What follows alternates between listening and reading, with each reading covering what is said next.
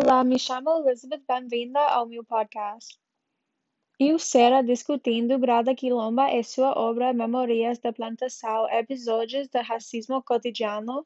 Grada Quilomba é uma autora portuguesa. Ela nasceu em Lisboa. Ela escreve sobre racismo e sexismo. So, the first question today is, describe the mask Grada mentions and how it was used to oppress the slaves. The mask is basically a mouthpiece that covers someone's mouth to prevent them from speaking, and it had straps that held the mouthpiece onto the face. The mask was said to be designed to prevent black slaves from eating on the plantation.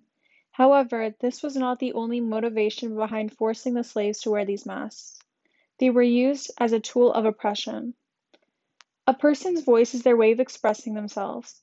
So when you silence someone's voice, you are essentially taking away their freedom. Question number 2. How does Grada define racism? Grada defines racism in 3 categories. Category number 1, the construction of differences. One who is not white is considered different and is treated differently through discrimination. Category 2, hierarchical values. So there are societal beliefs that a certain group is difficult or lazy, etc., to make them appear inferior. Category number 3. So the last category is power. It is a combination of prejudice and power that forms racism. The group that is in power are the white people, and they hold the prejudice, which results in historical, political, social, and economical racism. Question number 3. What are the most important points Grada made about gendered racism? Grada explains how one day when she wasn't feeling well, she went to visit her doctor, and he asked her if she could live with his family and do their household chores, such as washing their clothes, cleaning up after them. And since she was black, he viewed her as a servant, and because she's female, he believed that her work should be domestic. So Grada uses this example to explain her main point that gender affects your experience of racism. For example, if the patient was maybe a black male, the doctor most likely wouldn't have asked him to do domestic chores.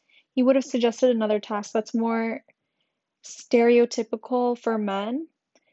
Or if Grada maybe was a white male, the doctor would have not asked to do any type of work for him at all. Question number 4. Grada discusses skin politics. Can you think of any examples of skin politics today? So Grada says how she did not want to be associated with black people because there was this misinterpretation of them in the media that always made them look bad. She also mentions about how a friend tells her, "But to me, you're not black."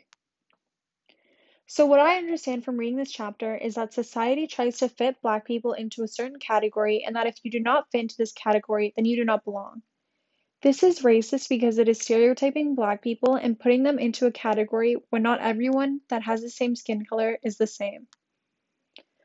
We can see a similar example in today's society in American politics. For example, presidential candidate Joe Biden. He told a group of African American people that if they don't vote for him, they are not black. This is a very racist statement, and he's trying to manipulate those people by telling them that if they don't vote for him, then they do not belong. Just like how Grada's friend tried to convince her she did not belong. This is wrong, and everyone should be proud of their race and feel accepted and not forced into a stereotype.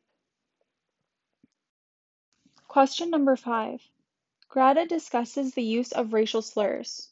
What are your thoughts on it? So, in the book, Grada states that the N-word is not a neutral word, but a colonial concept invented during the European expansion. Placed within the history of slavery, it is therefore a term linked to racial oppression, brutality, and pain.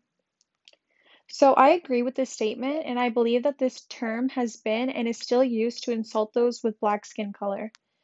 I hear this word being used quite often in songs in the media, and I find it very ignorant. This term should not be used to refer to anyone, and it should not be made lightly of in music.